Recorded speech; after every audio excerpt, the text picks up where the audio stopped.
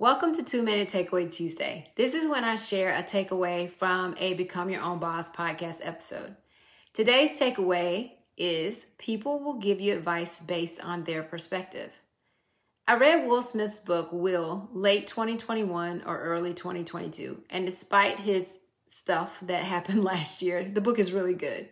But he mentioned how his mom really pushed him towards college because she felt like that is what saved her. That is what got her out of her community and into a better life for her family. She couldn't see any other way for Will, and she thought that that was the best way for him to go. She could only lean in from her perspective, from her lens. And my grandmother, who only finished through 6th grade, really pushed education in our family. She felt like this is what she lacked, and so this is what held her back. And we all went on to finish high school, and I went on to college, and she was so proud of me. And I'm glad that I took her advice and got that good education that she told me so much about.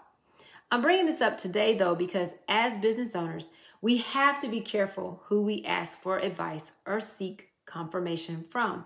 Because if someone has not walked in similar shoes, it is very difficult for them to truly review your circumstances through your lenses and give you the insight that you need for your business, for your situation.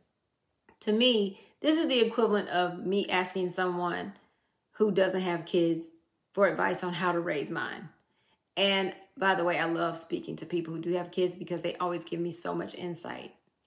But you want someone with similar experiences.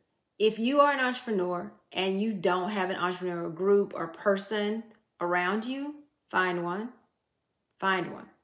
And if you can't find one but need one, you can click the link in my bio and join the free Become Your Own Boss community. You don't have to join my community, but join an entrepreneurial community or find someone who understands you and understands the road that you walk down each and every day.